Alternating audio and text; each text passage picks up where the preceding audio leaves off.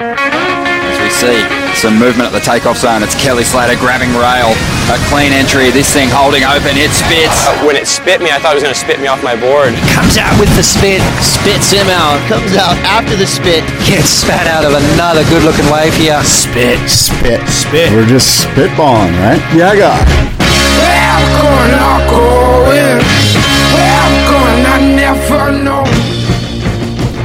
Yeah, guy. Welcome, everybody. It is Spit, the Spit Podcast. Scott Bass and David Lee Scales with you here. And we're spitballing. We're talking all things surf-related, and a few off-topic items as well. It is Monday. It is April 29th, the year of our Lord 2019. Good morning, David. 1 week before the Boardroom Show 2019. Oh my gosh, it's so exciting. We're really talking all things Bell's 2019 Rip Curl Pro, I would say, is the main focus. I'm talking all things Boardroom. I know. Well, dude, I want to get your mind off the Boardroom. I would imagine you're in the thick of it, dude. I'm just kidding. We don't need to talk Boardroom, but of course we will. No, I don't know. It's weird, like the Boardroom. Should we just get it out of the way? It's coming up this weekend. We're excited. There is one thing that you may find interesting. There's this really cool YouTube clip of Wayne Lynch telling about it's like the gnarliest shark story ever. Really? From Wayne Lynch. It's like 9 minutes long. And I think, and I'm just throwing this out there at you right now, I think we should pull it up and play it. Right now? Yes, as part of the show. I think we're... in full volume, and just listen to Wayne Lynch tell the story. It's going to be way better than me butchering it. Okay. So cut to Wayne, or why Wayne Lynch, though? Why is Wayne important to this story? Well, Wayne's, of course, the guy that we're honoring at the Boardroom Show. He's the Australian shaping and surfing legend, and we're honoring him. He's going to be out at the show, and I just came across this, and interesting. Okay, so here's some little backstory. I was invited last night to the most fabulous dinner, and it was, do you know who Walter Monk is? No. Walter Monk is the father of surf forecasting. Oh. He's got incredible, he basically forecasted the greatest surf forecast ever for World War II, the D-Day invasion. He was the surf forecaster. He was the reason they had to wait a week. Holy cow. Because the waves were too big. Holy cow. Yeah. So he died this year in February. He was 101 years old. And I was invited to his house last night by his widow and by some other people that were we were discussing some ways that Walter's going to... Basically, we were discussing his paddle out. His paddle out's going to be at the Scripps Pier October 19th on a Friday, or a Saturday, October 19th. But anyway, I had this great meal, right? And of course, he's this incredible oceanographer, Walter Monk. He's the guy that discovered why waves propagate up to Southern California and break at Windansea Beach or whatever. You know what I mean? South swells. He was the first guy to understand the propagation of swells from the Southern Hemisphere all the way up to Alaska. And a bunch of other things. I mean, I'm just the tip of the iceberg. This guy's incredible. I mean, he was best friends with the Dalai Lama, and just it's insane, right? Like crazy. The guy's insane. Super cool, super, just like this a real sense of humility, and a guy that woke up every morning and probably said to himself, what am I going to learn today? As opposed to, he had a lot of humility, teachability.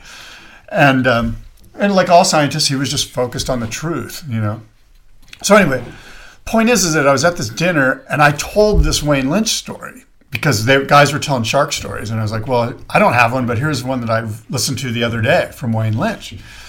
And I did an okay job of recounting it, but of course I'm not going to be half as good as Wayne Lynch. So I feel like we should right now listen to the Wayne Lynch story. Perfect. Can you pull it up? Cut to Wayne Lynch. It was pretty big. It was a really big, strong swell, about 8 feet. It doesn't really hold much over about 8 feet, but it's very thick when it gets that big and it holds it. It's a serious wave. And it was one of the better banks. The bank was truly on one side of the bay, so that right in the middle against the rocks on the other side was just all ripped. Looked like Sunset. That was a good way to describe it, like Sunset Beach. There was virtually no waves breaking, right to the shore break. It was that deep. And these, really big less coming through. And I'd been out there for a couple of hours by myself. And anyway, this guy paddles out, and I just thought, oh yeah, I haven't seen this guy before, because even back then, not many people surf there. And I didn't sort of make contact, you know. Got to let them know they're not absolutely welcome. And he's ridden a few waves, and I'm just surfing away, and then I'm on this one particular wave, and I was just coming out of the barrel, and I've looked up, and here he is trying to take off. He didn't even realise I was on the wave, and he's just dropping down the face. And as I've come out of the barrel, I sort of straightened out. I think I said something fairly explicit to him, and gone around him, and he doesn't see me, and he's just freaked out and fallen off because he didn't realise I was there. You know, it was you know, genuine. He wasn't just trying to hassle or anything. And so I've just paddled out. I've looked in and seen him swimming and gone, oh, I got rid of him. And I'll surf for about 20 minutes, and you know, I've come in and looked, and I can't see him on the beach, and I can't see him anywhere. And I've looked over, and he's in the rip, right in the middle of the rip. And I'm going, oh no, I've got to rescue him. And I've gone, oh, I'll catch a couple more waves first. He looks all right. And I'll paddle out and caught a couple and come back, and I go, all right, yeah, I'll get him. And I've gone over, and he's gone. And I've gone, oh shit. And I've gone, you know, I've actually really worried. I've gone, oh no. He looked pretty strong. And then I've looked around, and I can see him. He's out a lot further than I realised he'd be. He's out, you know, at least 200 yards, and I can barely even see him. I can just see his hand out of the water. I think he was trying to wave for help. So that's okay. So I paddled out and grabbed him, and I put him on the back of my board. I'm on a 7.6 red swallowtail, and he's facing me, and I'm facing him. I'm on the nose facing him. I'm just talking because he's really tired. I thought, gee, I've only just got you in time. And while he's talking to me, right behind him, about from me to you guys, a shark comes up really silently, just like this, just pokes its head up. And it's about that far out of the water, at least. And it just comes up with a really massive big eye, and it's just looking at us. But it's right behind you, or just a bit to the side, but right behind John, and I'm just looking at it going, oh no. And it's obviously a white pointer, because they're the only sharks I know that do that, or the only experience I've had. And it's a massive thing. It's huge, big, round. So, and it just slides really silently back down. And I've just gone, oh, we better start going in, John. I think, you know, we're getting a long way out. I didn't tell him anything. I didn't change my demeanour or anything. And I said, just paddle with me, but I know you're tired. Just paddle in sync. Just paddle. Don't put any energy into it unless you feel strong, because you know we got to get across to that, over to the other side near the rocks, because the rip's running a lot stronger there. And I don't want to take you into the break, because if we lose the board, you're going to be in trouble. So, and what I was actually thinking was, there's never been a recorded shark attack in seaweed. I don't know if that means the guy got swallowed whole and we just never hear about it. But over on that side at Castles and those years, there was massive seaweed used to grow up and then float on the surface and run along, you know, really long, big, thick bull kelp. And so it, you know, it crossing the channel, you know, diagonally across to get out of it, but trying to aim in a bit.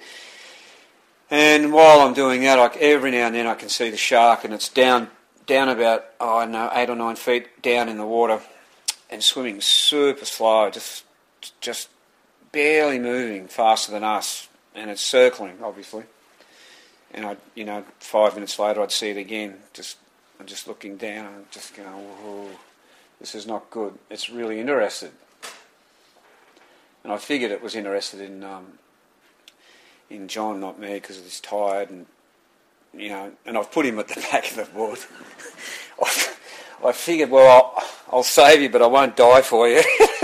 you can go to the back.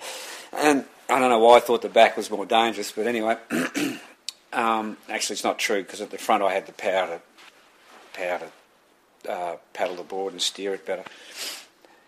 And we get over into the kelp finally, and I haven't seen it for a little while, so I figured that meant that it just nicked off. And we come into the kelp, and then I've gone right down the edge of the rocks, keeping as much as I can out of the rip, and gotten right into the beach. And on the beach, it's really deep, and the waves are just surging up a bank. It's really steep. So the waves are kind of doubling up and just going boom and running up the beach. It's quite intense. And I'm only about 30 feet, 40 feet off the beach, something like that, not far. And I've looked around trying to time a surge as a wave break, because it's a real thump. It's going to nail us. And I look around, and the wave's got ledges in it, like a triple, double up shape. And the shark is coming down this wave on its side, and I can see it just so clearly. Its eyes white. It means it's going to bite. Its mouth is just a bit open, not totally open, a bit open, just going like a rocket straight at us. I've just lifted both my feet and grabbed the board and gone, it's just, going to hit us and we're going to go flying. It's going to grab John, and nothing happens. Just doesn't happen. And now it's got me really. I'm just going, what the hell is going on? That is really strange. So next one's come, boom, we get washed up the beach, and and John shakes my hand. I give him a lecture, he shouldn't surf, he can't swim in, and who told him to come here? Which isn't true, I didn't say that. But, I told him, I said, John, you shouldn't do this. This is not, if you can't get in that situation, you really shouldn't be surfing here. If I wasn't out there, you're gone. And never told him about the shark, he just walked off. And he looked that thankful and that depleted that I just went, what's the point? And I sat on the top of this really steep sand for a while just with my board and thought about it all. And it was sort of surreal. It didn't seem like it had happened. And then I went, stuff it. And I just went back out. And about an hour later, 5 of my mates had been sitting up in the hill, and I didn't know it. I was sitting up. We had a secret little spot in the sand dunes where you could sit. No one knew you there. And they've all paddled out and gone, you got no idea what, you should have seen what happened to you, and you could have died, and on and on. I said, the shark? And they're going, what, you saw it? I said, yeah, how could I not? And they're going, and you went back out. And I said, well, didn't bite. And they told me that they watched the whole thing and it's circling, and when I got into the seaweed and I got in close, it disappeared. They couldn't see it. And then suddenly it surfaced out about 300 yards or more, just came up to the surface and then just swam straight at the beach, straight at us from way out. Just went down a little bit, wasn't breaking the water anymore, and they could watch it like a torpedo, super fast, and went right onto his feet and turned at right angles and swam out to sea at the same speed. It's a pretty cool story, right? That is wild, dude. He tells it pretty good too, right? Yeah, but I want to understand why. Like, that's such a bizarre behavior from the shark. Yeah, I'm just thinking maybe the shark was too close. Like, the shark sonar sensed how shallow it got real quick because the beach was at a steep angle. So it was deep until it wasn't. And maybe it was just like dumb luck that they got close enough to the shore that the shark sonar went, I'm in danger and I have to turn around and get back. Really interesting. Yeah, it's a cool story, huh? That's the kind of character we're going to get to encounter this weekend. Wayne Lynch, good guy, super, super classic Aussie. I'm also always amazed by people's not only comfort with sharks, guys like him, Greeno. They've had enough exposure to sharks in their natural environment that they understand their behavior actually better than a lot of scientists probably do. You hear Mark Healy talk about it too. Just understanding like, I saw the white of his eye, that means he's about to bite. Like little cues like that. Yeah. It's crazy to think that you've had enough encounters to feel that comfortable. I would just always be shocked. Even if I had 5 encounters, on the 6th, I would be equally shocked, I would think. I agree with you. And I sometimes think that while there is certainly a better understanding if you're in their environment a lot and you get to be more comfortable with it, that's also can set you up for more dangerous situations. And I think back to this crazy documentary that I know you saw about the freaky guy with the bears up in Alaska. Grizzly Man. I mean, this guy was a guy who you would think, he had named all these bears and he was friends with all these bears. And sure enough, one of the bears ate him. Yeah.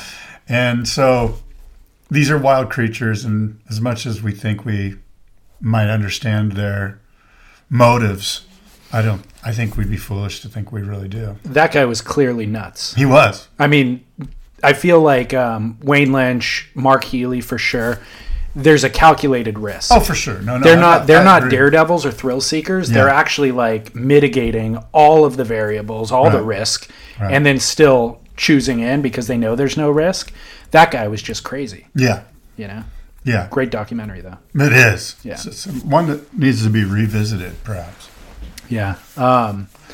So yeah, Wayne Lynch on 8 shapers are going to be shaping 3 different boards, replicating Wayne Lynch's really cool boards too. I don't know, did I tell you I unpacked them the other day? Oh my God. So they arrived at my scene and I unpacked them, and and I know I've unpacked a lot of surfboards in my day. And these 3 boards, I was instantly like, oh my goodness, I think I want to buy all 3 of these boards. Wayne, did he ship them from Australia? Yeah. Wow. Yeah. That's a big ordeal. Yeah. Funny thing is, I mean, I don't really think of Wayne Lynch as a shaper so much, you know? I think you're right. I think a lot of people are like that. Yeah. I know. I've seen. I mean, we all know him as this great legendary surfer. Yeah, exactly. But I mean, he'd been making his own boards since. Right. Yeah. And it's like I am aware of that detail, but I can't assign a certain design to him. Yeah, the sort of the classic one is that double ender evolution board. Yeah. That I think originally McTavish and Neil Purchase Sr. had made for him. And then, Wayne's in Victoria pretty far off the beaten path in 1967. He just like starts making his own boards because there's no one else around. Totally. Yeah. Did you get your Arise mid-length yet? We were talking about it last show. You were going to go pick it up. I did. Oh, you did? Yeah. I went You're right more after. surprised about it than I am. I'd forgotten. I was like,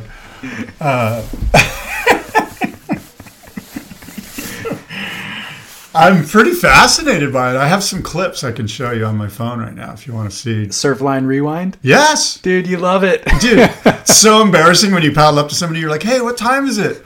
And they're like, why, you got to go to work? I'm like, no, I've got to go to Surfline Rewind and see that last turn I did. Show me later. I don't want I'm to gonna interrupt the show. I'm showing you right now. Well, while you pull that up, Yes. we actually owe a thanks to Surfing Heritage and Culture Center firstly and foremostly because they are our home studio, which is where we're sitting right now in the library. Shacc.org, SHACC.org. And then also, of course, Neat Essentials has kept us dialed in with wetsuits throughout the course of the year. And by the way, outerwear, if you're ever going up to the mountains. And then, of course, spyoptic.com. Use promo code podcast to directly support this show. I'm wearing my Neat Essentials jacket today. It was raining up in North Orange County. So, In Huntington Beach, you mean? yep. You call it North Orange County now? So I was talking about anonymity. Walter Monk, right? Yeah. He's got this insane house that Scripps Institute gave him a long time ago in the 50s or whatever. It's overlooking Blacks. He's got his own private walkway down to the beach. Crazy. Check out his front yard What? They gave him the house? and the land all around Crazy, it. And it dude. goes down. There's a private path down to Blacks. Wow. And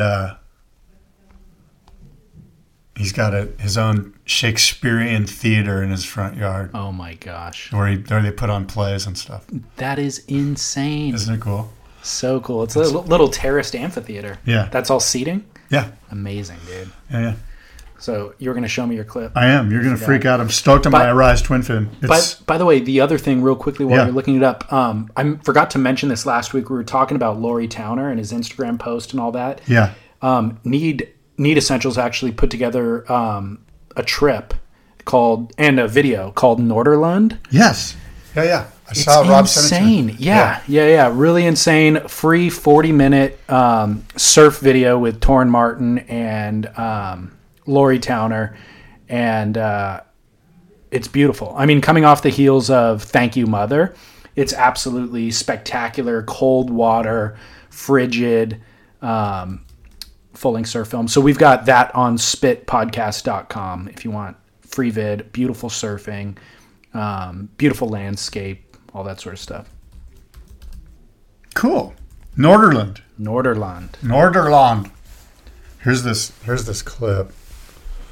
I don't know if you can see it. Yep. I'll push play. All right. Average day at your local spot. Boom. Banked one off the top. Cuddy. You're not impressed. I can tell you. I'll give you. Okay, whatever. No, what's important is to see how the board went off the top, right? Yep.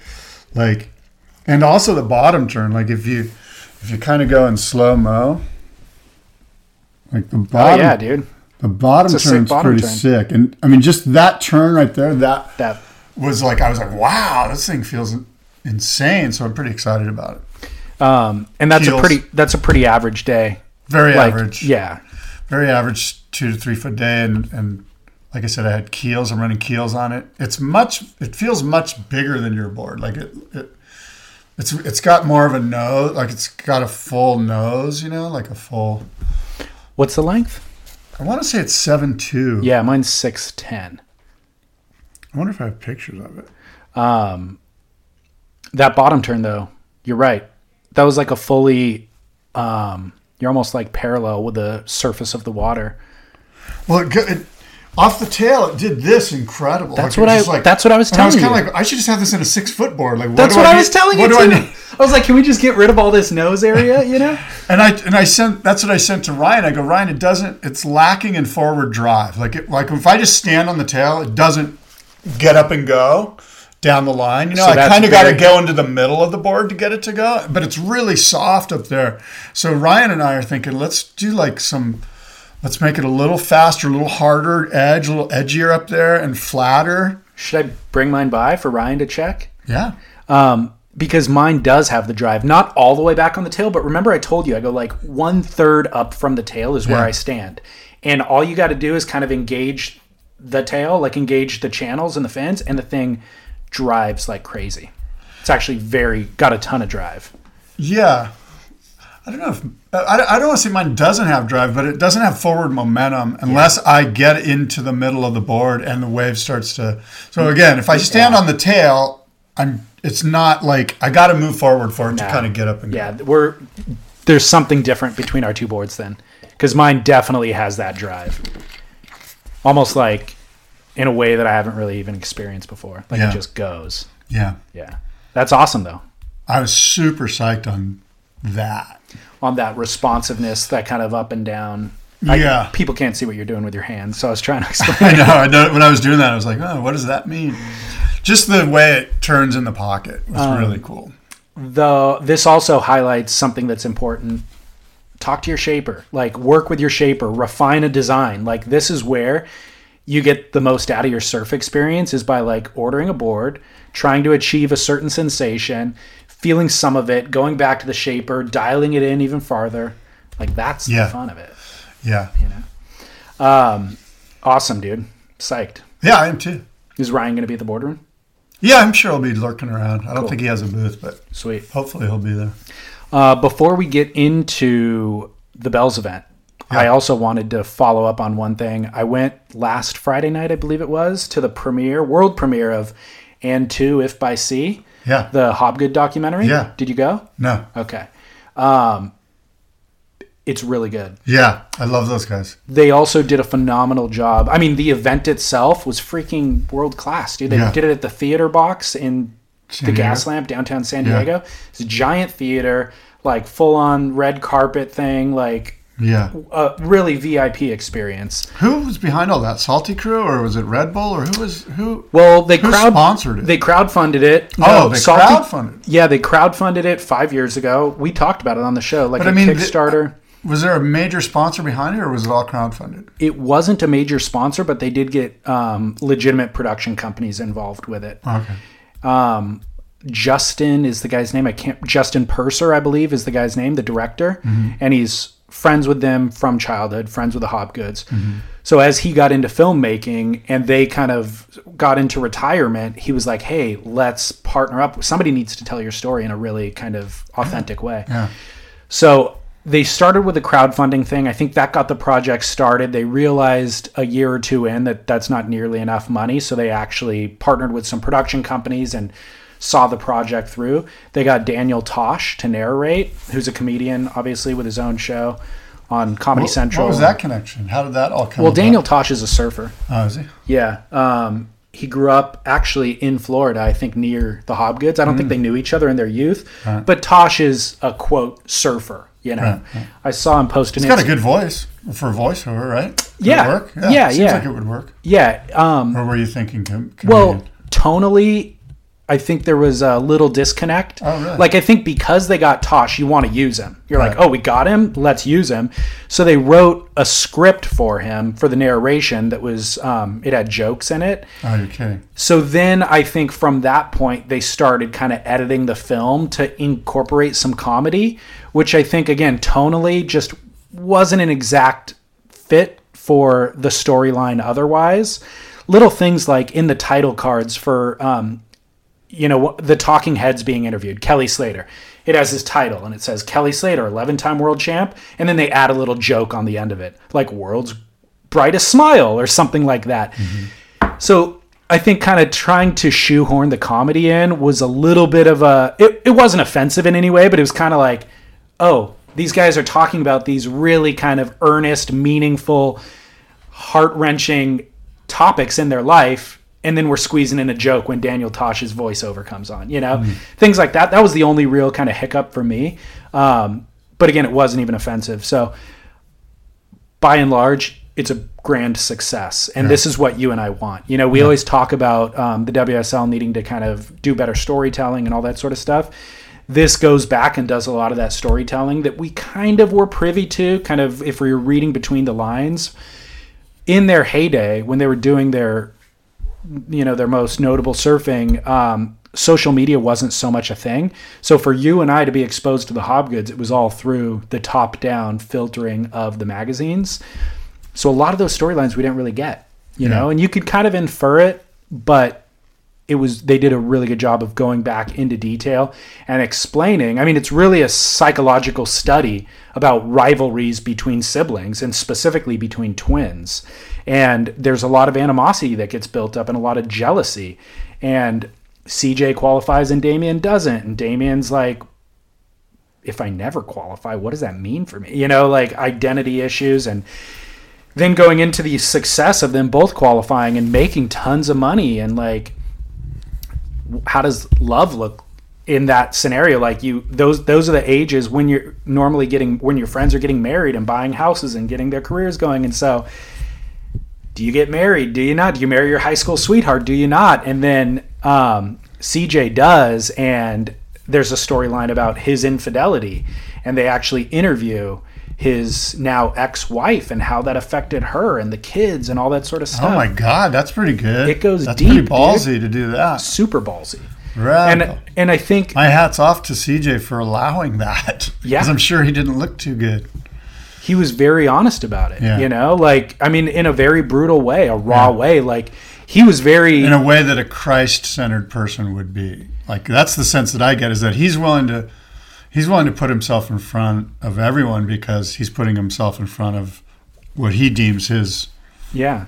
But he wasn't always willing. So he talks about him not being willing to for a period, and living in a dishonest way, and how that was tearing him apart, and they're showing the footage from Tahiti when he's having that realization and like what his results were in that contest as a result of it. That sounds cool. Well, so what I liked about it though is, I mean, look, we all know that these guys have every vice at their fingertips when they're traveling the world and like good looking athletes making a bunch of money. But we don't ever get to see how that plays out in your home life and for the people who are affected by it, the victims of it, That's great. This sounds like great filmmaking. This to me isn't even a surf movie. It's a documentary. It's a human interest. Yeah, that's why I love it. Because and I'm stoked that it's got a surf, tons drapery of surf. Around it, obviously. But just because you and I talk all the time about, please don't give me the same old. And this is really, they've gone outside the box and they've put themselves out there. It sounds like they certainly have put themselves out there. And that's what makes great film.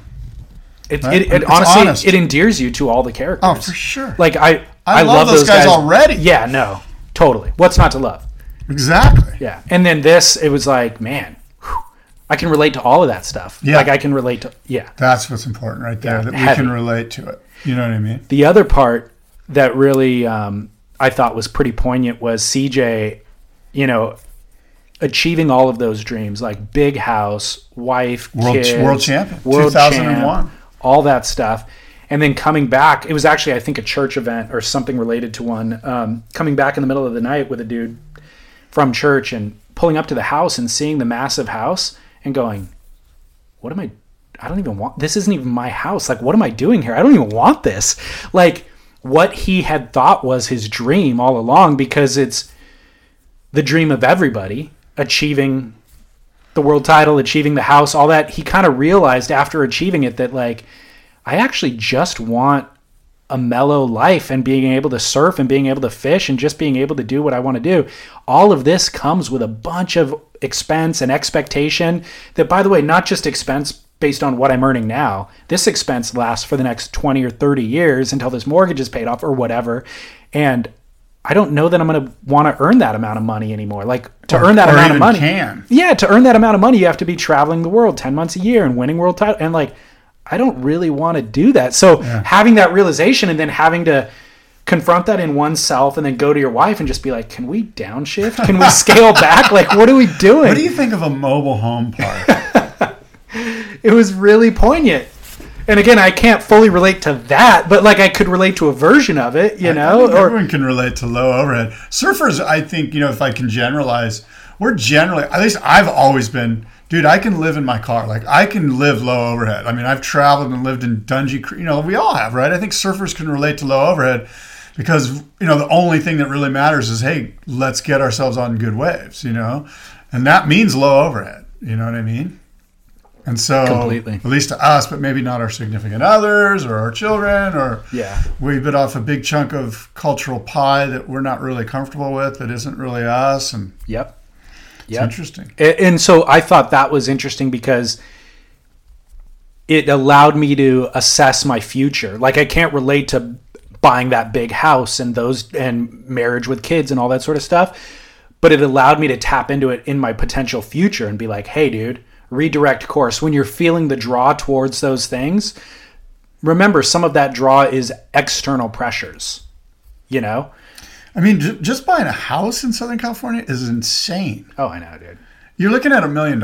Yep. And so guess what that means? $10,000 a year just in property taxes over 30 years. Yep. $300,000 in property taxes. Yep.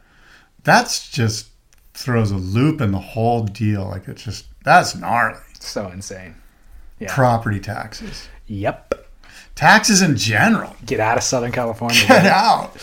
Well, so hard. So at any rate, shout out to the Hobgoods and Justin Purser. What about Damien? Damien's story? I interviewed Damien. He's a great interview. Yeah. And what was the big drama? Was there a conflict in Damien's storyline besides tremendously? The main theme for Damien is playing second fiddle to the 1 minute older brother and the world champ and all that sort of stuff. Yeah. So Damien's constantly trying to reconcile his own identity against CJ's. Yeah. And so the way that looked through their youth was like they always had the same sponsors, you know, and so they did always market themselves together. Well, it wasn't their choice a lot of the time, you know. It was Rusty's decision, and then they kind of got out from under that umbrella. Globe. They both were on Globe, right? So they got out from that umbrella, and then kind of tried to create some separation. So Damien, they were both on Globe, but then Damien went over. Fox was doing the surf thing. Then Damien starts doing knowing he's not going to win a world title or accepting that at some point, starts pursuing the big wave thing. Mm-hmm. So, you know, it was really good. Yeah. Hiring for a small business is critical. It's imperative that you find a highly qualified professional to treat and grow your business with the same care and detail that you do. LinkedIn Jobs will be your next big unlock. LinkedIn Jobs has created the tools to find the right professionals for your team fast and for free. Everybody is already on LinkedIn with their resume and their references.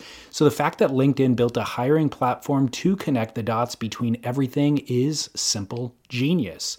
It's way more sophisticated than a job board.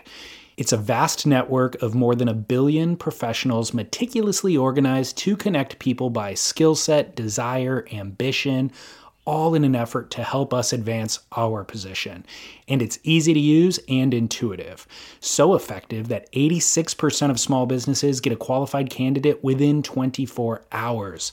Fast hiring solutions means achieving your goals in record time with rapid growth in 2024. LinkedIn Jobs will even help you write the job descriptions and give you tools and prompts to help you interview your candidate like a pro. LinkedIn.com/surf is where you go to post your job for free. Yes, totally free. And you can let the world's largest social network of business professionals work to connect you with the ideal candidate to help you grow your business. That is LinkedIn.com/surf to post your job for free. Terms and conditions apply.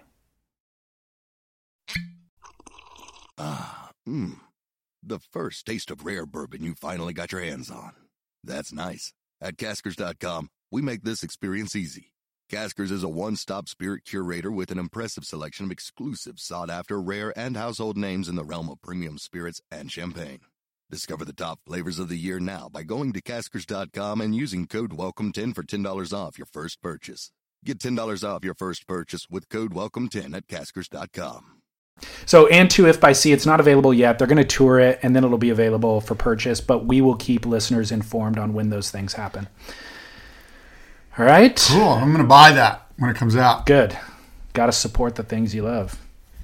I think, though, I feel like we are having a rebirth of the feature-length surf film to a certain degree. Like with that Neat Essentials, Norderlund. Is that feature-length? It was 40 minutes. The Hobgood one is actually 2 hours. The Hobgood one could have been 90 minutes. Yeah, it was too long. Yeah. I don't know where or what they would have cut. Could have edited the narrator. I mean, I don't know where or what they would have cut, but I found myself at the end of the 2 hours getting antsy. Because you're kind of like, I get it. Yeah, I'm just ready to get out of my seat. Rags to riches and back again. I mean, look, if you're at home, you have the ability to pause and go to the refrigerator. I was in a theater for 2 hours. It's tough to sit that long. Was your chop up like falling away? Like, did you have to brush your hair? It was getting a little loose, but I wanted to check Instagram. I have these other these other dopamine What's up with your hits. screen time? I've been using that article you sent. And your screen time's gone down? Tell the listeners. So a listener, we were talking about spending too much time on our phones. So a listener emailed us after last episode and was like, "Hey, you guys should look at this new phone that, I forget what the phone is called. I've seen it. It was advertised a year or two ago. There was like a Kickstarter. It's a phone that basically only allows you to text and call." Yeah. And I was like, "Hey, man, I don't like adding things to my life to create solutions for things that I have too much of. Like I'm fine with reducing things, but I don't want to add a new gadget in lieu of just discipline. Right. Like I should just be able to enforce a discipline." So I Googled how to reduce your screen time, and this great article came up that was very practical about productivity. Just like creating folders on your home screen and doing things alphabetically, eliminating your notifications. Scott's showing me his home screen right now. There's literally 8 widgets. And you can't remove those from iPhone. Right. And there's a black screen. There's not a screen. That whole article talked about if you put images on your home screen, it makes you want to pick it up and look at it. Yeah. And then I got folders down here. Yeah. I've turned off all my notifications. Yep. So, and then they want you to get used to swiping right so you can look at your stuff. And screen time is right up here. And I'm 1 minute below my average for today. At this time or by the end of the day? I don't know. Let me check. If I click on because you got a lot of day left ahead of you. Yeah. Well, here, let's see. The last 7 days, 4 hours per day of screen time. It's a lot. Is it? I mean, yeah. What do you do with that 4 hours? Well, I mean, not by compared to anybody else, but that's just a lot, period. I'm hoping to get some sort of comparison. 4 hours a lot. So, dude, speaking of Wayne Lynch, Shark Story, all that stuff, and your buddy, the oceanographer, going to his paddle out. Walter Monk. Google him, dude. He's gnarly. I've got this new app that I've been using. This is going to increase your screen time. No, I'm not going to use it. It's really good, though. What is it? It's called WeCroak. Oh, my God. It's all about acknowledging death is imminent for all of us. So there's a lot of cultures around. Why do I need to acknowledge I'm going to tell you why. There's a lot of cultures around the world who that's a part of their daily awareness. You know, like Japanese, Bhutanese. They have these sayings that are incorporated into their life that are just like, just be mindful and reverent of death because it'll make you more respectful of how you use your time. You won't waste as much time on your phone if you know that you're going to die. So this app. So you downloaded an app to tell you that. These app developers, they're like all about that philosophy, and they were implementing it in their life and living a better life because of it, and like deleting Instagram and all that sort of stuff. And they're like, we'll just create an app that it doesn't actually draw you into your phone that much more. You can't link it to social media. You can't share it with friends, any of that. It's just 5 notifications a day. They come sporadically, intentionally. And you open the notification and it's a quote. And that's it. Like there's not a lot to the app other than that. It's just one quote 5 times a day. And I'll read 5 quotes a day. Yeah. And which I thought was going to be too much. It's not. It's kind of a constant reminder. Read me one. Just by the time you finish kind of processing one of your quotes and go about your day, you get another reminder and it's a new quote and you kind of process. It's just the right amount, I found out. So anyways, this is one of them. Wildness. It is perennially within us, dormant as a hard-shelled seed, awaiting the fire or flood that awakes it again. Gary Snyder. Oh, Gary. So some of them are people you know, some of them are people you don't. But look, wildness is a good thing within us, right? And it's perennially within us, dormant. And then a flood comes, the water comes, and it sprouts it. So it's like rather than just being dormant or a fire, all the time. it's at a fire. What is a fire? You roast it and then you salt it and eat it? I don't know. That's a good one. I'm not sure what the fire has to do. Okay, well, that wasn't the greatest example. That didn't move me to download. Oh, dude, it's what I got. You can access the current quote. I can't go back and look at the archives. Right. You know? But We Croak, if you guys want to download that. That is kind of solid name, though, right? That is kind of... Let me see your home screen. Let me see what you got there. Did you... No. Mine is definitely not. Oh, that's like candy. Let's play. I know. Mine is all candy. That looks like candy. All right, dude, we should talk about Bells. Bells. 2019 Rip Curl Pro Bells Beach. Great event. I loved it. I thought it was. Yeah? I enjoyed it. Yeah? Yeah. Big, meaty, mean, lumpy. That final section was where all the scoring was taking place. I mean, it's Bells, you know. It's like you and I have argued for years. Bells should be taken off the tour.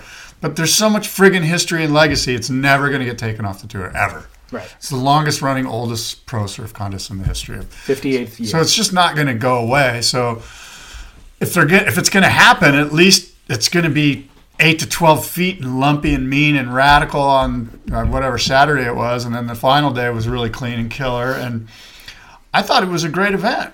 I enjoyed the heck out of it. Yeah. And I watched it all live and listened. I was into it. I agree with you. Again, the events are too long. And the fact that, like, think back to round 1. It just ran in, like, knee-high, waist-high, crappy surf. Right. It's almost not even the same event. And it's almost a shame that a bunch of guys, Chloe and Dino, loses before any of that stuff happens. That's a shame. I totally agree. The event, they need to trim down the amount of surfers. Yeah. They really do. And we reiterate this every event, so it's probably not worth me belaboring the point. No, now, I think it is. But, I think it kind of is more relevant. It's more relevant now than ever. When you watch that event, and it's like all that we're going to remember is that round of 16 and the finals day. Yeah. And that's it. Yeah. So everything that happened before is like a trials event almost. Yeah. You know? I thought the commentary was really good. I thought Potts was really good. I thought that Strider was just kind of... I don't know. There's moments where Strider says some pretty good stuff, but there's a lot of stuff where I was like, what about... Didn't I text you? I'm like, why are we looking at Strider's back, too? They would, like, have the drone over him, and they're showing the back of his head, and he's talking. I'm like, why doesn't he at least turn around and look at the drone? Dude, would you turn around when you're sitting in that Southern Ocean where there's 12-foot waves marching in? Do your job. You want to turn your back to... Rule number 1, look at the camera. What about the addition of Luke Egan? I like Luke Egan a lot. Do you? Yeah. I like that he's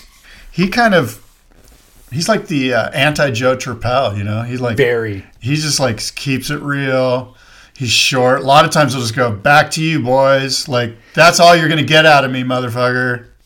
I think he's gonna get coached beyond that because I think that was a failure of his. What do you mean? Oh, you mean like stopping the interview short and just sending it back to the booth? Well, like, okay, when he's doing the beach commentary, yeah, he interviewed. Who was it? Somebody who had something really. Jack Perry, the guy that had the boards in his garage. He did it. That was one where he cut it short, and I was like, that was kind of cool. He just asked him one question. The guy answered, and he goes, "That's all you're getting." He basically was saying, "Back to you, boys. I'm not following up with a question." Right. So, which I thought was that's fine, but the one that I'm thinking of, something kind of crazy happened in the ocean. It might have been Owen Wright and not having his board waxed, and then.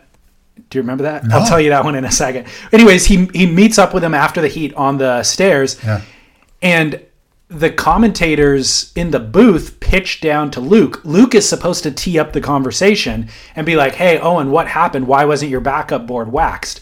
But he never even asked the question. He just goes, "Hey, Owen," and he jams the mic in Owen's face, and then Owen kind of tells what's on Owen's mind, and then he's done, and Luke goes, "All right, back to you guys in the booth."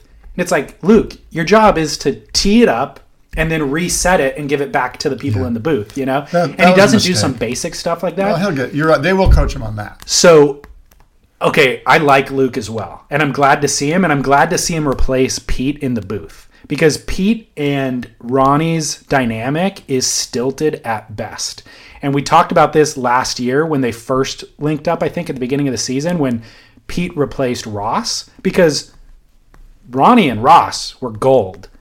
And they had a great rapport. And then Pete comes in to replace Ross, and it was almost like Ronnie was pissed. Do you remember talking about this? Yes. Like Ronnie was, because Ronnie would tee up these perfect lines of conversation over to Pete, and Pete would swing and miss. So Pete didn't even see him coming. He didn't know what he was talking about. He would interrupt Ronnie half the time. He wouldn't pick up what Ronnie was putting down. And then you could hear Ronnie getting resentful, and like, so, and then he'd kind of undermine Pete a little bit, and it was contentious. Well, that can be a good thing. No, it wasn't. Okay. It wasn't. I agree. I'm just saying. So now, they're doing 50-50. It's like they're getting Pete back on the sideline reporting and testing out Luke with Ronnie, which is great. But my buddy sent me a text about Luke that I thought was spot on. He goes, Luke Egan is too slow and deliberate. Smart, but boring. And I agree. It's like Luke is very smart. He can provide all the same kind of world tour, in the water experience and knowledge and know-how that Pete can, and board design and all that sort of stuff. But he's smart. He's really smart. It's just that he's a little too deliberate. He's a little too slow to keep up with the pacing of the heat. If he can speak, and I probably have that issue too. I speak very slow and deliberately. I've had people complain about that with me, but I think if he could like ramp up his energy level, pacing, yeah. Again, all coachable things. Interesting, good concept, good commentary on that. The one thing that maybe is lacking from anybody still on the sidelines is you get the sense that Luke's too close to it, too close to the competitors. Like he's not going to be the guy out of respect for the competitors. Not that he doesn't have the balls to do it, if that's what you want to say, balls, or the moxie to go, hey, you didn't wax your board. That's a huge mistake. What happened? Or you know what I mean? We need that guy, that McEnroe or Johnny Miller guy that's gonna call him out and not be worried about how it might be perceived by others. Because believe me, others are gonna go, that was lame. Why'd you call out? You need somebody who doesn't care about being buddy-buddy with pro surfers. Exactly. Yeah. But that has their respect too. Yeah. They got to have it's got to, you know what I mean? Because Luke has their respect, but Luke also needs to next year he could be coaching one of these guys. You know what I mean? Like he doesn't want to, upset the future apple cart. And almost all of these guys have brand loyalties because they came from working with a brand, or they still are part of the team. You know? Yeah, like Strider's just dropping Biolos and Lost shit everywhere. Oh yeah, completely. Yeah. Which is fine, but it is what it is, you know? Yeah, it's a problem. I mean, it's fine, and we can all relate to it, and we know why these things are in the place that they are, but it's a problem for growth. My question to you is there even room or a necessity for somebody that's more critical than what we're getting? Is there need to be a more critical eye? Absolutely. Yeah. Absolutely. And is that person on the beach commentator or is he in the booth, or maybe a mixture? Yeah, I'm not sure. Could be either. Yeah. I'd be fine with him asking those questions to the athlete directly on the beach. Do you remember there was a World Series or an All-Star baseball game? You probably don't remember. It might have been 10 years ago. And Jim Gray is this sideline reporter guy that everyone cringes because he's the guy that'll ask the tough question. And Pete Rose was asked by Major League Baseball. Pete Rose has been banned from the All-Star from the Hall of Fame for betting, for gambling. And as you know, a way to sort of maybe bridge some relationships with Pete Rose, Major League Baseball asked him to come out and throw the first pitch at the All-Star game. So he's out there on the mound. He throws the first pitch. Everyone's welcoming Pete back. Everyone's clapping. They're in love with Pete, the fans, everyone, the commentators.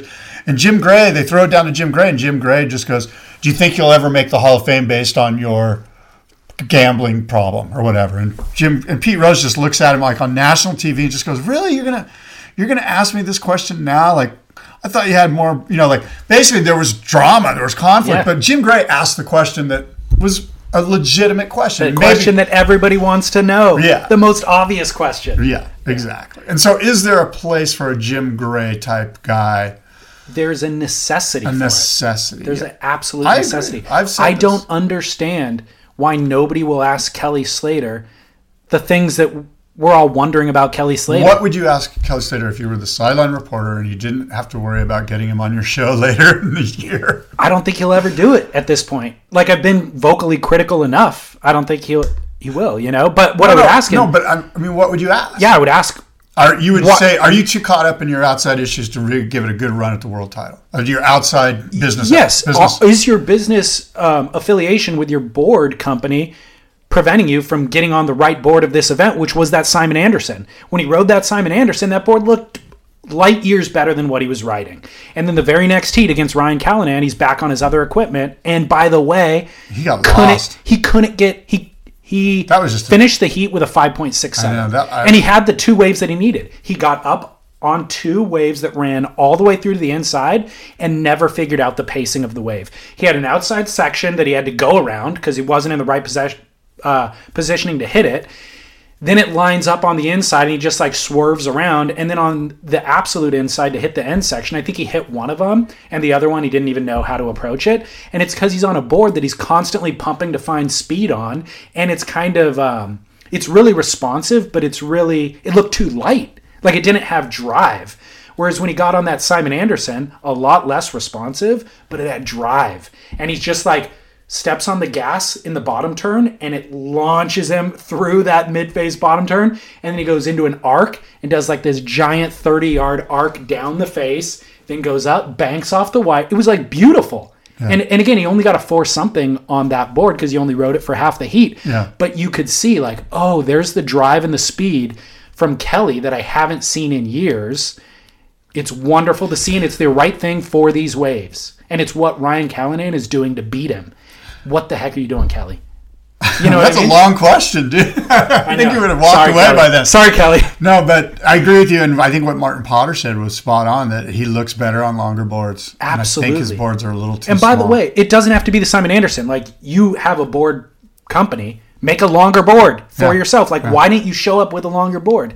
Well, in many ways, like when you think about it, when he was with, like, I think Al Merrick had the ability to go, Kelly, I think you should ride this. And Kelly would be like, all right. Yeah. But right now he's got a bunch of guys that are like, I don't know, I'll make you whatever you tell me to make you. Like there's nobody that's got, but Simon has the ability to go, Kelly, I think you should ride the 510 or whatever. You know what I mean? Like 6'3". Whatever. My point is he doesn't have somebody that he looks up to and goes, I'm going to listen to this guy. And the way he did with Al or Simon. That's a good point. And I think we love the fact that he's a pioneer of board design. So I love that he's testing out all this stuff. Yeah.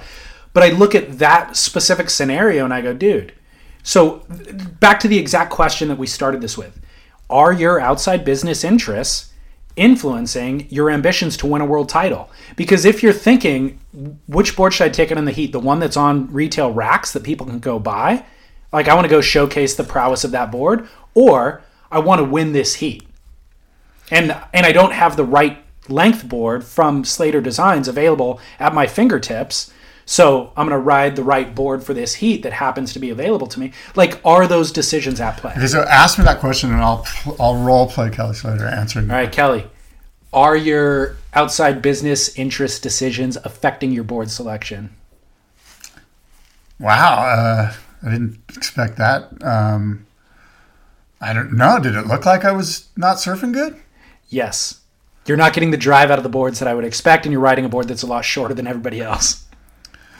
Well, I don't know. It was weird. That heat was weird. I was just in the wrong position. I paddled up to the Rincon. I didn't get a ways up there. I hung out there too long. I went back to the bowl, and some big wide ones came through. I was out of rhythm more than anything. It's not the boards. You got 2 waves that had the scoring potential that you needed, and it seemed to be that the boards were undergunned for that size of wave. That's my phone. I got to take this call. It's a business associate. Do you agree? Did you see the waves, Yeah. the heats that I'm talking about? Yeah, I agree. This was indicative of a larger issue for me with this event, which was when the swell arrived, which, by the way, everybody had 5 days to prepare for at least. Yeah. There was a bunch of lay days, and we saw that swell coming. Everybody hyped it. Hashtag 50-year storm. And yet everybody was unprepared with their equipment. Like, I saw Jordy had... That was weird, that heat where he rode that 6.6 and he caught like one wave and came in and traded it out. Yeah, so Jordy had... I saw an Eric Arakawa, I saw a DHD, I saw a Dahlberg. Like, it seemed like he just went and bought boards off the rack in the last 5 days. There's nothing wrong with that. You should be prepared for these things. You know what I mean? These are professional surfers. I agree. These are the top athletes, the guys going for world title, making millions of dollars. If you're at Bell's and you've got, 15 6.2 and unders, and it's all of a sudden, oh shit, in 7 days it looks like it's going to be macking, you got to buy a board off the rack. Okay. You got to grab a board from a Agreed. garage. You're not going to custom make a board. Okay, so I'm fine with that. What about Owen Wright's backup board wasn't waxed? So he goes out there and he breaks a board, comes into the beach, and his backup board's on the beach and he has to wax it. that one's a little wacky. Jeremy Flores comes in looking for his board, couldn't find his caddy. It wasn't on the beach. It's at the top of the stairs in the locker room. This is middle of a heat at the 50-year storm that you guys have been waiting for. You got to fire the caddy. Insane. Like, the lack of professionalism is absolutely insane to me. Yeah, I agree with Like, you. what are you guys doing? Those are surfers. Freaking ridiculous. Are they stoned? Those stoners. I don't know. This was Sam George wrote this piece that ended up on Beach Grit, and he said, quote, almost half of Kelly's scored rides were wipeouts. This was in his heat against Ryan Callahan.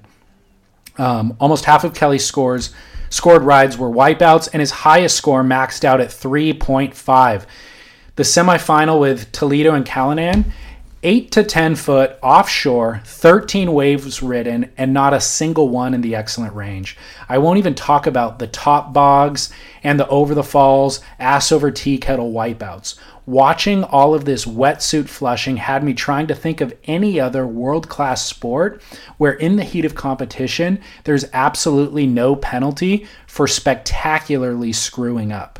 Pro surfing, at least judged by these performances, looks a little bit like a junior T-ball where the little kids can keep on swinging until they finally connect, and then they get cheered all the way to first base. End quote.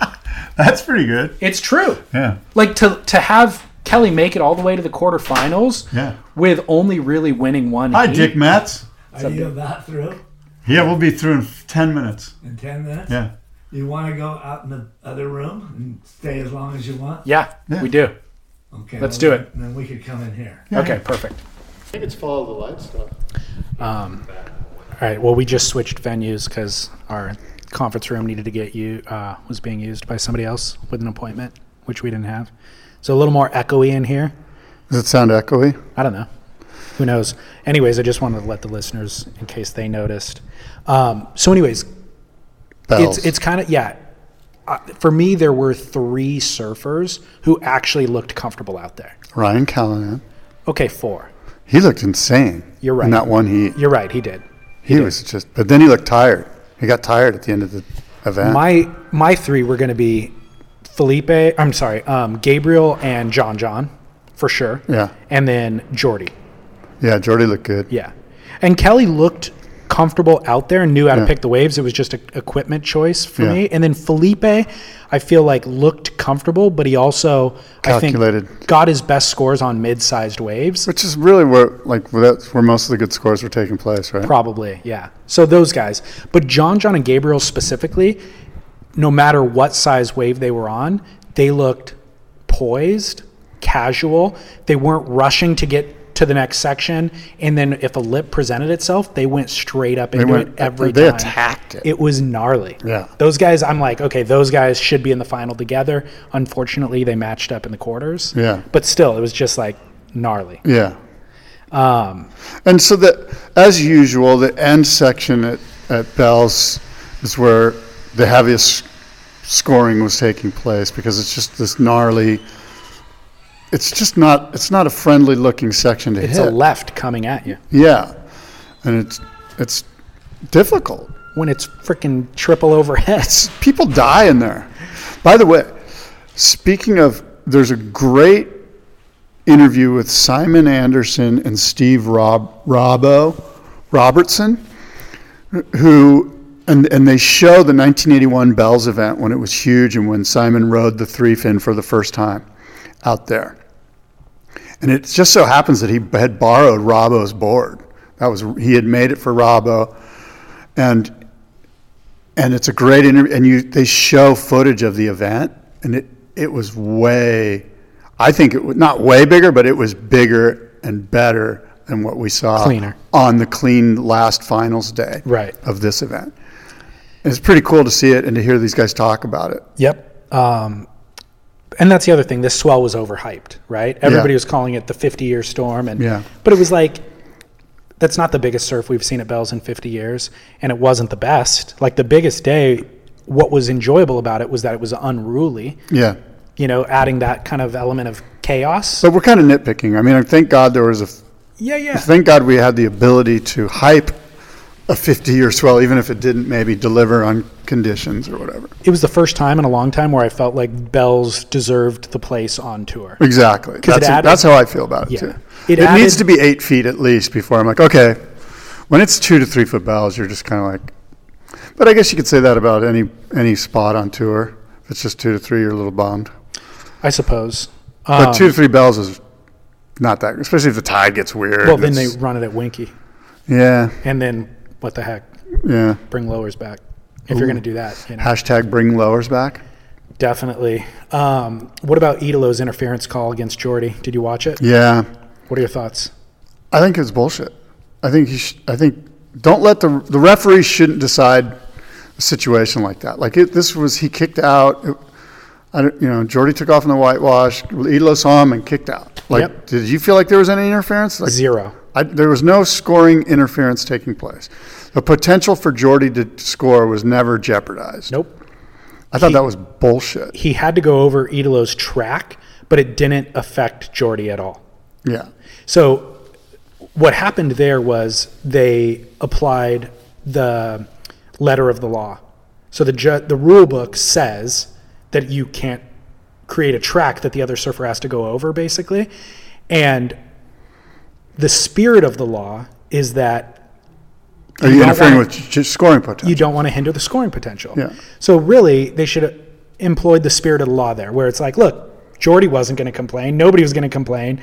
But they recognized they were creating a liability for themselves where what if Jordy loses this heat and he does come back to complain? He has a valid complaint that he should have won based on the interference. So they had to imply it. But what I think really another detail that needs to be addressed in that specific scenario is, even though Jordy had priority, Idolo took off on the outside and really couldn't imagine, probably didn't even think that Jordy would go, because Jordy was in a position where he had to take off on the whitewash. So Jordy strictly went out of tactic. Jordy was winning the heat. If Idolo wasn't out the back on that wave, Jordy would not have gone on the whitewash of that wave. Yeah. So Idolo made a decision to go knowing he was in the clear and Jordy would have had to go on the whitewash. As soon as he saw Jordy spinning in the whitewash, he goes, oh, I'm out of here. And he kicked out. No hindrance of Jordy's potential at all. Jordy continued to go. No harm, no foul. Idolo made the decision At the time, using all the information he had, he made the right decision. The information changed, he changed, made the right decision again, and got out of the wave. The judges were holding him accountable for information that he didn't know when he took off on the wave. You know what I mean? Yeah. And so I think that's wrong. Yeah. It's a gray area because the first part of it that you explained, letter of the law, and, what if Jordy lost and he came up to the judges and go, hey, what about the rule? You guys didn't enforce it. That point you made makes a lot of sense. It's cogent. It's valid. But the second part you made makes tons of sense too. Yeah. And so at the end of the day, you got to say, well, what does the rule say? Yeah. And did he violate the rule? Yeah. And if the answer is yes, then what's the question? Even though I don't agree with it, I didn't think he deserved to be. I felt like, was that the semis or the quarters? That was at the end of the rounds. I want to say quarters. To me, it's like, look, we're in the business end. Let's let the surfers decide this. Let's not let the referees decide this. Totally. And I mean, that's the problem with surfing that kind of constantly comes up is there's so much gray area, so much subjectivity, and we keep trying to refine it and push it towards objectivity so that we can be a legitimate sport and whatever. But there's just moments that you can't. Yeah. It's the beauty of it. All sports are having this issue. I mean, last night in the NBA, there was a major referee issue. Was there? Yeah, with the Houston Rockets and Golden State Warriors. And this is a sport that's a true sport in that you score your own points and there's a defense that tries to stop you from scoring your own points, and you can't smoke and you can't wear leisure slacks. Right. So it's a true sport. So, but they had there was talk, it's on talk radio all morning about this referee call. Yeah. Should he have called it? Shouldn't he have called it? All of that. There's a great, I don't know what it was a podcast I was listening to a month ago, which talked about the NBA and them being kind of the media questioning their objectivity with the refereeing. So to rebut that, the NBA invested, I feel like it was $20 million, building out this headquarters for all of the replays to run through. I forget, it's like in Houston or something. So every game, they have all of this technology, tons of camera angles in every stadium where they can slow down and look at every single play that happens to figure out what actually happened. So now the referees, whenever there's a questionable call, get on the line to HQ immediately. They're reviewing the footage. And then at the end of every game, they release all of their complete transparency. Here's what transpired in every call of every game. Here's a report publicly available for players, fans, the media, anybody who wants to know how we made the decisions we made. Here's complete transparency. And I thought that was really interesting. Is that the NBA or the NFL? It was the NBA. Yeah. The NFL probably does too, I would imagine. Yeah. But the cameras are so good and they have every angle covered that sometimes during halftime, they'll have a magician on the court doing a card trick. They could zoom in and see all of his sleight of hand and see how he's doing his tricks. Oh, that's pretty cool. That's how legit it is, but it was, it's this, I said $20 million. It's probably a bigger investment than that when you're looking at all the staffing. Yeah. But it's kind of like, there's nothing more important than the integrity of the league. Exactly. How do you quantify whether or not you see a return on that? You don't. No, you don't. It's all about just marketing the investment. Yeah. Do you have a legit product? Exactly. So a couple of other things that we could discuss from Bells. Julian Wilson, 2 early losses in 2 events. I feel like we always have the question about his world title ability. He has all the talent in the world, of course. What happened, he surfed against Kelly. They got pitted against each other in that kind of early elimination round. Kelly stayed busy, got a couple of mediocre scores, combined heat total of 11, and Julian sat out the back waiting for set waves that never came. And so Julian loses. I feel like the ocean works against you at least one event a year, at least one heat a year, if not an entire event. That's it, yeah. So you have to accept that that's going to happen no matter who you are. We'll chalk that one up for Julian Wilson. Unfortunately, it happened early in the year. That's why you have to control every other variable. You know what I mean? It's like, yeah, Julian, that one wasn't really your fault. Maybe you could have altered your strategy once you saw the way things were going. That's where I was going with this, and it's such a gray area. This concept of, because what happens is it comes back to bite you. Like if you alter your strategy, let's say you paddled inside and up to Rincon to try to get busy. And instead of waiting for 3 killer waves in 35 minutes, you want to be all over the place. And it comes back to bite you because killer sets come in and your competitor's out by himself, way out at the ball, and he's scoring. Yeah. Now you're like, why'd you break from your strategy if you would have just held your guns? So I think the general hard and fast rule is always go into the heat with the strategy and stay the strategy. If you lose, you lose, but at least you didn't try something else and then just get all scattered. I think the problem is post-event you get scattered. Post-event, Julian goes, shoot, now next time do I stick to my strategy because it screwed me this time? And now I'm in the hole because we're going into the third event and I'm 2 events down. Those are my 2 throwaways already. Now I got to perform every single event, you know? Well, that is what it is. I will say this.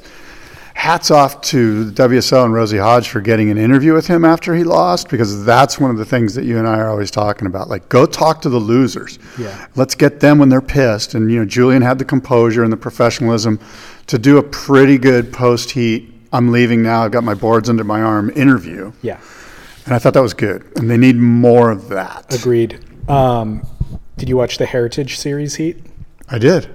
You into it? I was kind of bored. I mean, I'm always into watching Tom and Aki for that matter, but it's lost some of its luster. Why?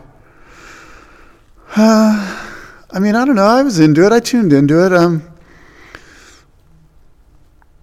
I just kind of feel like a Heritage heat needs to be in like 4 to 5 foot really clean waves. Yeah. If they're 47 years old and 53 years old or however old they are, like they almost, you kind of need to put them out in the geriatric surf, like perfect clean 4 foot restaurants lefts or something like that. Like they did at J Bay last time. Right. And look how good that was, right? Tom was killing it. I like the fact that they did it when they were transitioning the event from Bells to Winky. So we have this downtime anyways. Let's go ahead and utilize it in a meaningful way.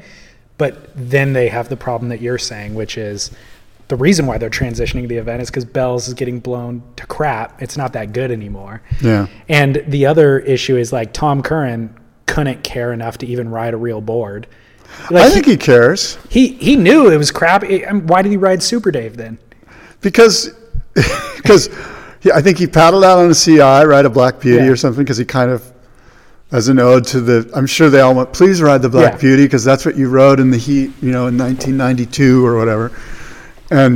But I think we all want him to ride Super Dave. Didn't you? Weren't you? That was when I was happy. I'm like, cool, he's riding Super Dave. And Kelly, by the way, who was commentating, they were all stoked that he was riding Super Dave. Yeah. I love that he has a board named Super Dave. It's so wonderful. But he needs to ride it. You got to. Nobody else refers to it as Super Dave. I saw it in one Instagram post one time, and now I'm going to use it every chance I get. It's the greatest name for a surfboard ever. It's so good. It's right there. It's just atop Magic Sam, Nat Young's board in the '66 World Titles. Super Dave. I couldn't. So good. I guess you got to know who Super Dave is to really get it. Right. I Super think Dave it's good, from HBO. even if you don't know, it's still funny. Yeah. I think you're right.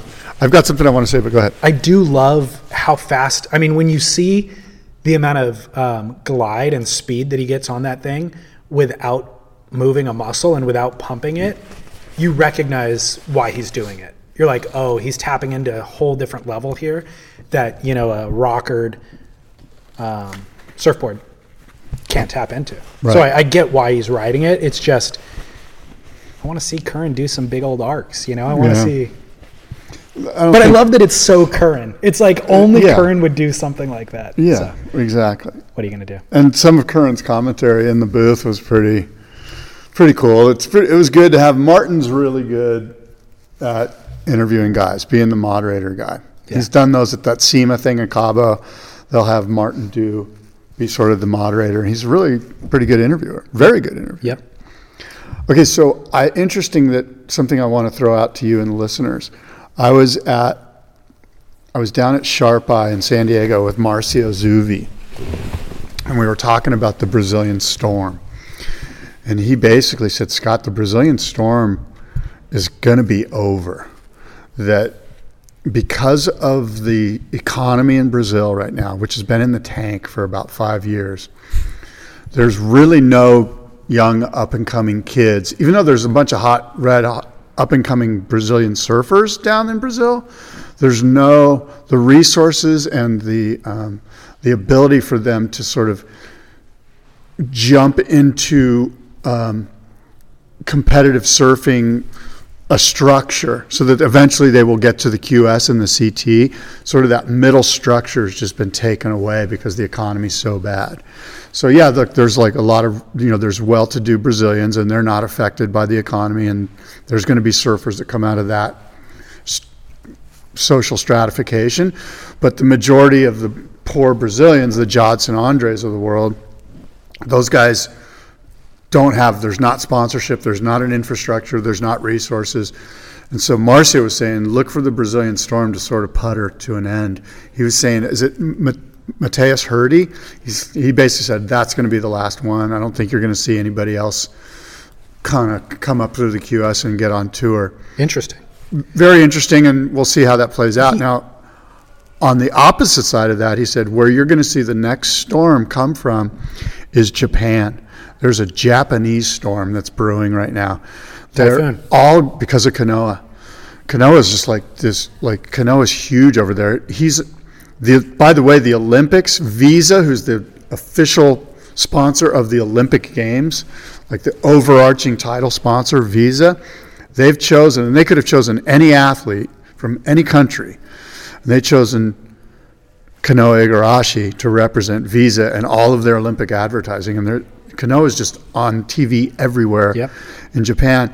And so there's all of these, there's a lot of 12, 13, 14, 15, 16, 17, 18-year-old Japanese kids that have been watching Kanoa for the past 5, 6, 7 years that are all coming up through the ranks, they're all riding high-performance surfboards. A lot of them are flying over here to do contests. Yep.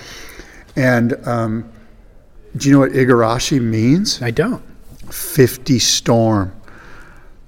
Interesting. Arashi is storm. Iga, 50 storm. Kanoa Igarashi, Japanese storm, David. Typhoon. Look for it. It's Japanese a typhoon. Thank you very much. But Arashi is storm. Igarashi. So now. That makes a ton of sense. Hold on, though. He's on Sharp Eyes, too, now. Yeah, I know. I talked to Gary Linden last night. He was with me at Walter Monk's house for dinner. And he's calling BS on this theory. I am, too. Saying that the Brazilians are so hungry, they're so rabid that it doesn't matter. They're going to find a way to get. Well, the glaring contradiction for Marcio's argument is he's implying that Adriana de Souza, Miguel Pupo, Jadson Andre had a middle class strata that propped them into it. But they didn't. They had a surf industry that was like, hey, let's get this kid back. No, they didn't. They had some sort of like. No, they didn't, dude. Those guys came from the favelas. They had nothing. Okay, but how did they get from the favela to where they were? To where they are now? Yeah, to let's say the QS.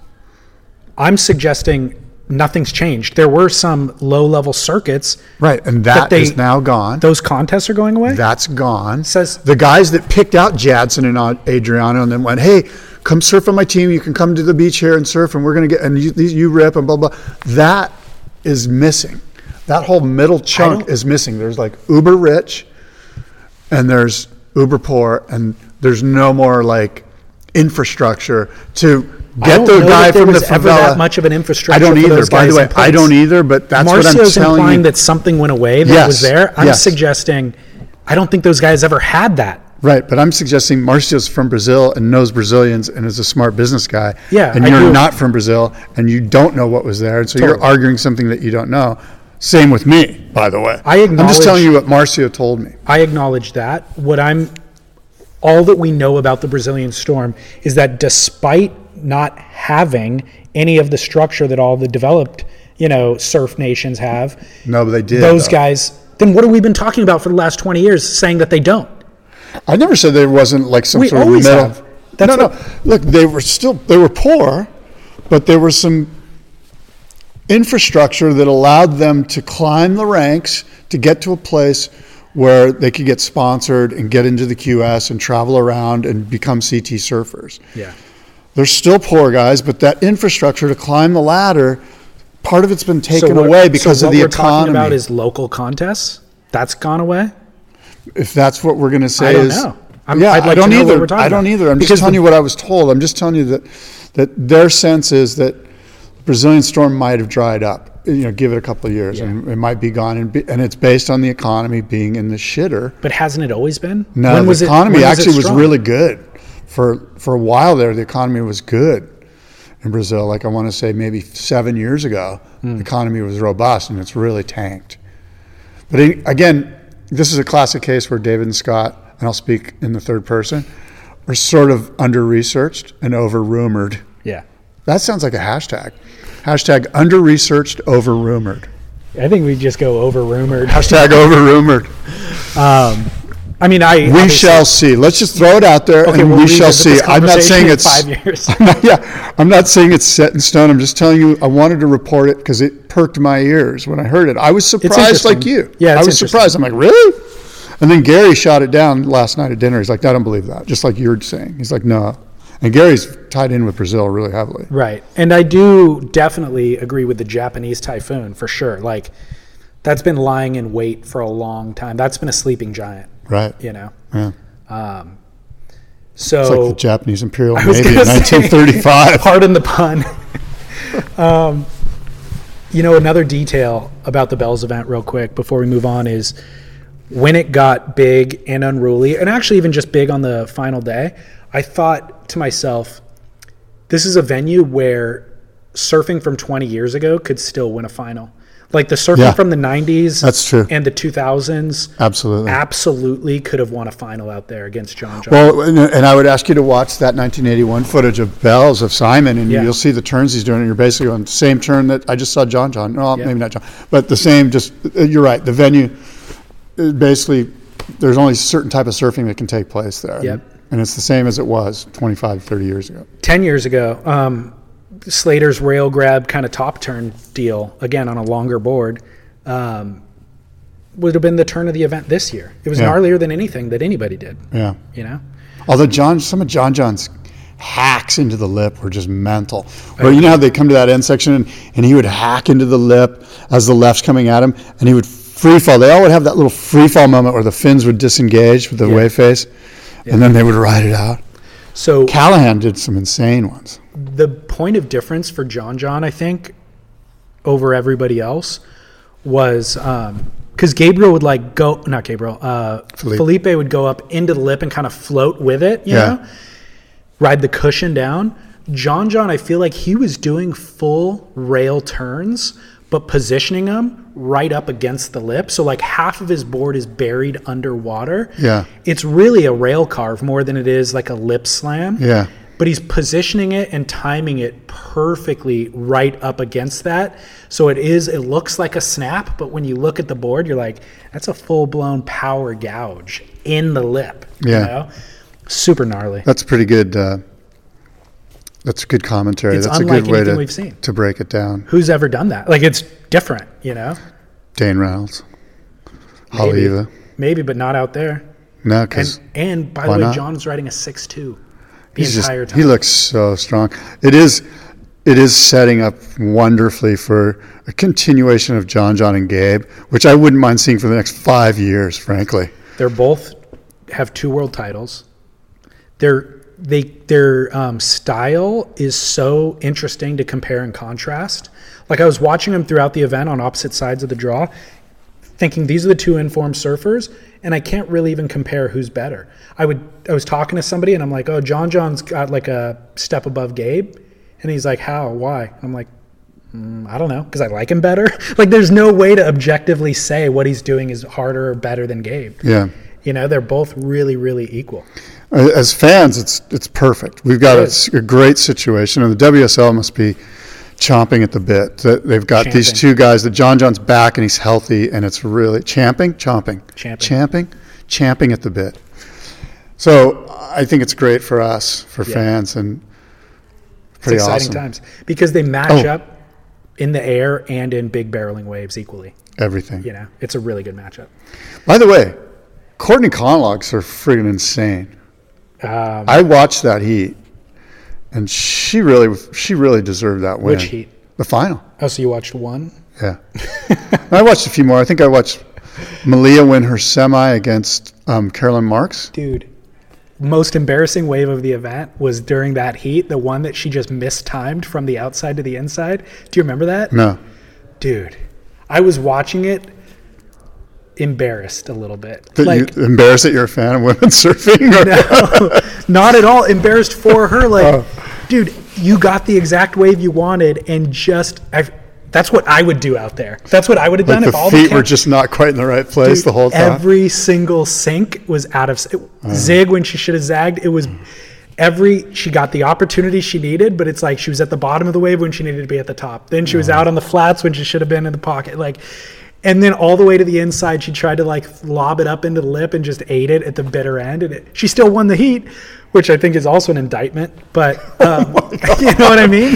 Throwing down indictments. But the Courtney heat, the final, I thought Courtney was on the wrong board at first. I even text Stamps this. In the middle of the heat, I was like, dude, the board's too big. It's too big, and so it looked unresponsive. She could not swing the thing around until she got on a big set wave, and the board clicked, and it did exactly what she wanted to do. And if she had been on a smaller board, she wouldn't have been able to surf that wave. And then she got a 10 for it. And it was like, oh, that's why she paddled out on that bigger board, was she was going to hunt down that set wave.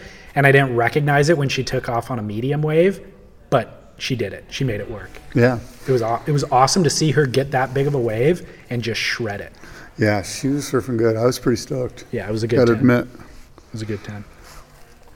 The big boardroom show this weekend, bro. Well, real quickly before we get to that, Stab Magazine is doing the electric acid surfboard test, and they're giving it away for free. They originally said they were going to air it today. They were going to debut it on April 29th.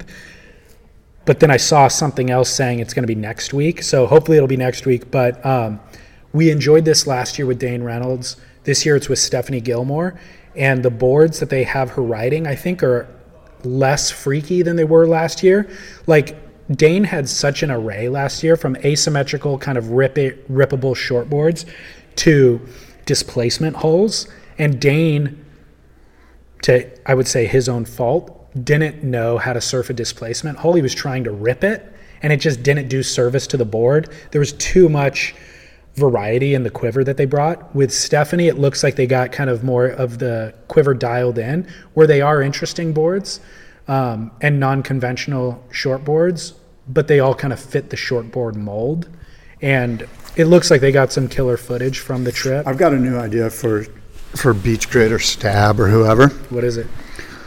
It's the sort of, it flows along the same theme. But instead of having one really good surfer and an array of surfboards, you get 5 really good surfers. Let's say 4. You get 4 really good surfers, whoever they are. And then you get an array of surfboards designs. You have 4 fishes built. You have 4 high-performance shortboards built. You have 4 longboards built. You have 4 Bonzers built, or whatever, right? So you have 4 totally different boards, right? And you got the 4 surfers. They show up at some Stab party or whatever for the unveiling of which of those 4 boards those 4 guys are going to ride. So only one of those designs is going to be. So you reach into a hat, you pull out which board it's going to be, and voila, it's the Bonzer. The other boards don't even ever see the light of day. Those 4 surfers now have to ride the Bonzer. And the idea being that we know Dane Reynolds is going to rip it on the high-performance shortboard, right?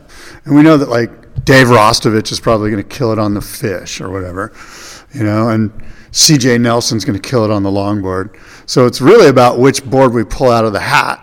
And so we get the Bonzer, and so all 4 of those surfers ride the Bonzer in different conditions and give us their feedback on the Bonzer. Interesting. Just a thought. Yeah. Because eventually you're going to want to mix it up. Yeah, it's interesting. What I do like about the electric acid surfboard test is, again, this revisiting of the long form surf film again that I was talking about earlier in the show. We're having these things happen now kind of more frequently that are events, these films, the CJ and Damien piece, the Neat Essentials piece. These are events that I actually look forward to and I want to watch, whereas the long feature surf film had gone away for a decade or so after kind of VHS. Now there's good quality films that aren't just serving as marketing pieces, you know? Yeah, that's the key. Some of them are, but they're... I'm okay if they're marketing, but that can't be the overriding drive of the director. Right. It can't be, let's do a Globe video, bro. No, but I actually want to watch the electric acid surfboard test. And I do commit too. 50 minutes to No, it. I'm fully into it. know? Are you going to the Boardroom pre-party on Friday night at the Del Mar Plaza? My invite must have got lost in the mail or something. It's open to the public. It's a free, it's an exhibitor. It's for the exhibitors, for you guys. Okay. But everyone's welcome. Cool. Live music, 2 slideshows, one with Steve Sherman, one with Don Balch, and one with the Follow the Light Foundation. Sweet. And then 2 short video edits, one by Dana Brown on his father, Bruce Brown, and one by Wyatt Early, who did Spoon. So a little clip from Spoons. Epic. Yeah. Yeah, I'll be there then. I'll swing by. My must-see happy moment from spyoptic.com, use promo code podcast, is 21 Days series is back from Red Bull. Remember this a few years ago? They were doing it, following a couple of surfers around on the tour. I love it. They've always done a phenomenal job, and this year they're profiling Jadson Andre and Chloe Andino. Oh, interesting. And episode 1 was them leading into the Quicksilver Pro. Very so cool. it's really, really well done. So I'll post that on spitpodcast.com. That's awesome. Yeah.